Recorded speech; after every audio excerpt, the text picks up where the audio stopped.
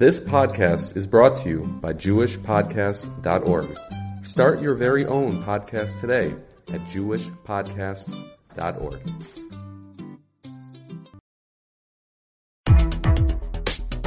You're listening to the Yeshiva of Newark at IDT podcast.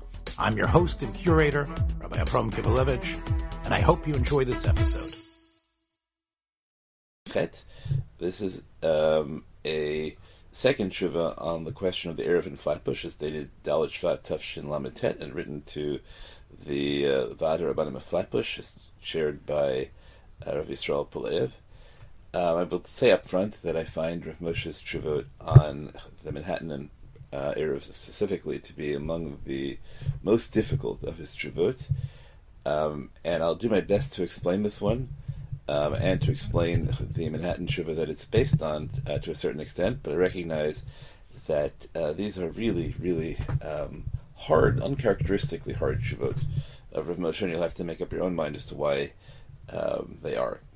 Okay, so here's what the Shuvah says. He says, I already explained to you orally, Kvar Biarti Bal Peh, the reason that I hold that one should not make an Erev in Brooklyn, even in one section such as Flatbush. So what's the reason I explained, he says? Because he held that even if you can find sections of Brooklyn that are 12 mil by 12 mil, the size of the Jewish encampment in the desert, that don't have the required number of 600,000 to create a Reshut HaRabim Deoraisa, which would prevent an ordinary Erev, right, which is the presumption of the number of military-age males that were in the desert encampment, and Moshe is fully aware that there were lots of women, non-military-age males, but nonetheless, the Gemara's Kovea that 600,000 is the number you need for Reshut HaRabim Deoraisa. So he says, why did I think you shouldn't make an Erev in Brooklyn at all? Mishum dekevan de ir gedola ki Brooklyn tzarech levarer misha omer she'ein sham sach samach ribo kishrut zelatir. He says, in a city like Brooklyn, unlike it seems other cities, you actually have to demonstrate, you have to prove empirically that there are fewer than 600,000 people. Because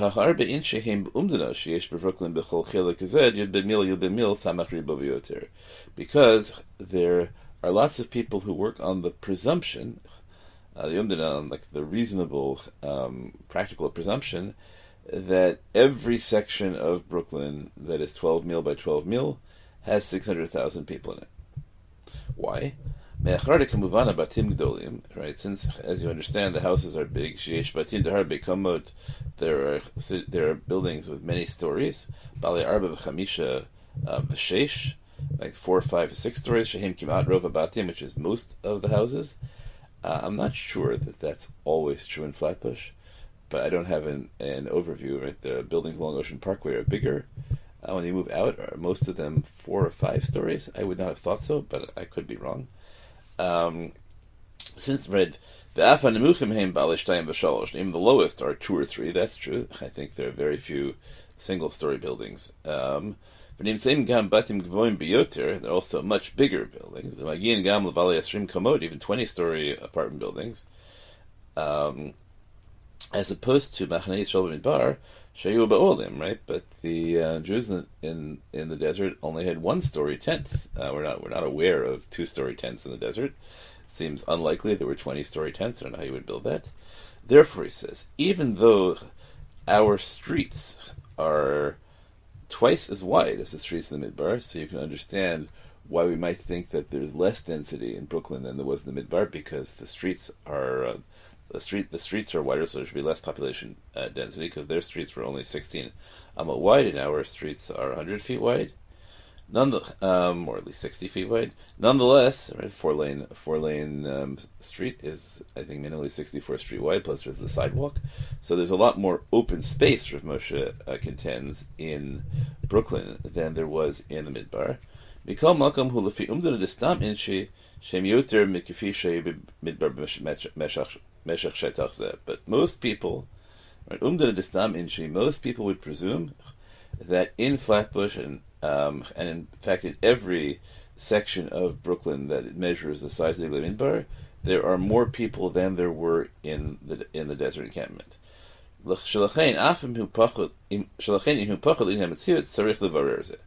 Okay, so Rav Moshe says, and maybe he's making a general rule, that whenever there is a popular assumption that the facts are one way, if you want to paskin the other way, you can't paskin the other way based on your own estimation. You have to demonstrate it. Right? You can't say it seems reasonable to me, or take, right? And maybe he means you have to demonstrate it to the absolute extent possible.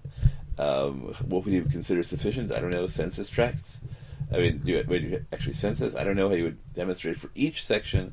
I guess for whatever section you're trying to build the Erev around, you would have to be 100% clear that there were not 600,000 people. And then Rav Moshe is going to argue that the 600,000 doesn't necessarily only mean people who live there at the time, but it could mean people who passed through. And then there's the question of maybe once there's 600,000 people in the whole city, it doesn't matter how many there are in this section, right? All sorts of interesting questions, but that's not the issue that addresses here. The issue addresses here is right. So now you have to demonstrate it, right? Whatever your standard of 600,000 is, if there's a popular presumption that standard for Rosh Hashanah D'Oraisa has been met, you have to demonstrate that it's false. And now he says, and since you have to demonstrate this, so it turns out that even if in fact there are fewer than 600,000 people, and you have succeeded in demonstrating this empirically to his full satisfaction, but most people will never find out that you have demonstrated this. Not only in the world will people not know this, but even the people who live there won't know it.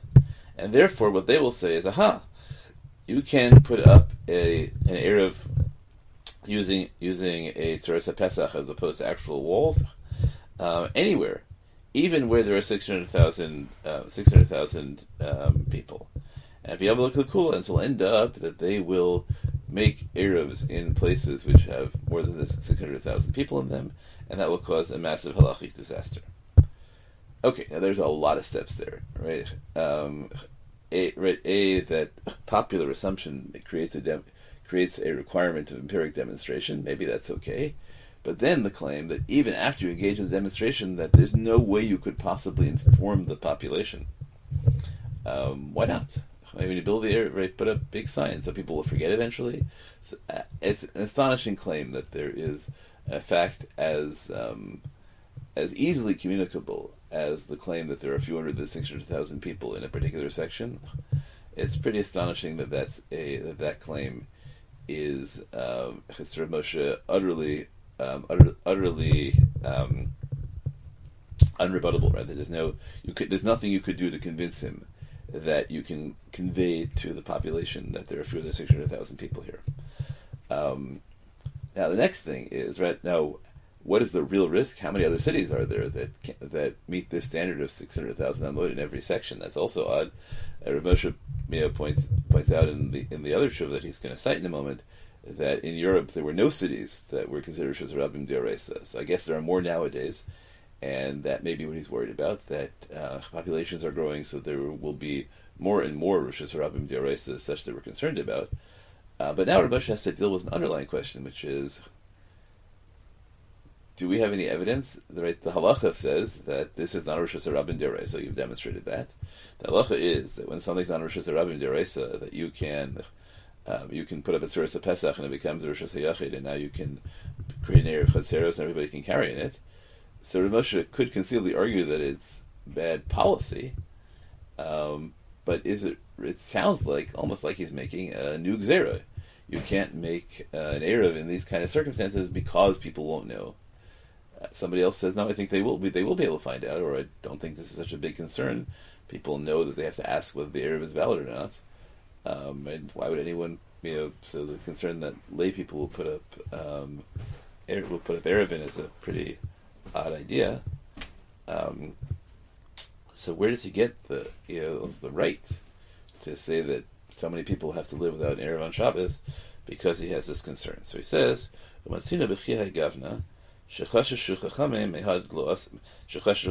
can see another instance where Chazal were choshesh and did not allow an Erev because they were concerned that other people would misapply the permission of this Erev to another place, So that's not quite enough to say the Chazal were gozer in this case, but it creates an analogy that maybe lets him make a policy claim. Well, he seems to be making a stronger claim. From the case of the Chachamim, we can see the Chachamim were choshesh because they never made the Erev Chatzeros to pass in Yerushalayim, because they never, Chazal never made an Erev about creating the permissibility to carry between Rosh Hashanah and different Rosh Hashanah owned by different people in Yerushalayim. Now, how does he know that? So he says, take a look at Erev and Kuf Aleph and Aleph and Rashi, Di Ramas Chil Mahadro, and see Igros Moshe Chelik Aleph Simin Kuf Lametet Anafe, and other. He says Vikam Xeros too, but other kinds of Xeros like this. So we can't talk about what the other Xeros like this are. There are Xeros Yomru, things like that. So you have cases where, right, so you can certainly bring examples of that. But in most of those cases, I don't think it causes quite the public burden that not having Erev Chatzeros is. You know, the evidence from the Rashi in Erev and Kuf Aleph and Aleph is really a very difficult. I have to say, it's not so convincing. But the Ramos's overall argument is like this: there is a story in the Gemara about there's machlok in the Mishnah about what you're supposed to do in a particular circumstance. When you're standing in Rosh Hashanah, are you allowed to open a door that's in Rosh Hashanah when you're standing in Rosh Hashanah, and vice versa? And the Chachamim say to Meir in this case, Maaseh b'shuk shel petamim shaya b'Yerushalayim shehu no'olin u'manichin v'avteach b'chalon shel gabe ha'petach. Now, what matters to Rav Moshe here is not any of the details of the case. What matters to him is that here you have a story in Yerushalayim, and they're worried about carrying. Why are they worried about carrying? Yerushalayim is a city that has walls. So Rav Moshe derives from this that there's two possibilities. One possibility is that even with walls, it was not mutter to be Ma'arev Yerushalayim. That's a big position that he addresses in that Shuvah about the Manhattan Erev, that maybe once you have 600,000 people, even a wall doesn't turn it into a Rosh Hashanah. It only turns it into a Carmelis, which cannot be resolved by Erevin. That's his argument against the Manhattan Erev, but here he's making a different argument. He says, but according to the position that it does become mutter, so why wouldn't they make an Erev? And yet it seems to him clear there was never an Erev in Yerushalayim, because here there is a case where there are walls, and nonetheless there's it's not much to carry. So he points out, well, we could always say, well, the Erev was down that week, but he thinks that's an absurd supposition, that the story just happened to be when the Erev was down. Okay, it could also be that Yerushalayim was riven by political conflict. It could be that the very same machloket about whether you could allow Erev in a city with 600,000 people with walls. But okay, Rav Moshe takes it as a given that Yerushalayim did not have an Erev. Now, he also takes it as a given that rabbis have an obligation to create an Erev, and therefore he says, if rabbis have an obligation to create an Erev, and there was no Erev in Yerushalayim b'mei Chazal, it must be that you're not allowed to use an Erev in Yerushalayim. And since we're talking according to the position that it should theoretically be mutter to have an Erev, there must be some other reason other than the fact of it being a Carmelis that didn't allow the Erev, and the solution to that is that Yerushalayim is a city which has many tourists, and a city which has many tourists, people will come, carry in that city, and then they'll go back elsewhere, right? So in Rav Moshe's case, he's afraid that people will come to Yerushalayim and carry, and they'll go back to their towns that don't have walls, and they'll carry in those towns as well.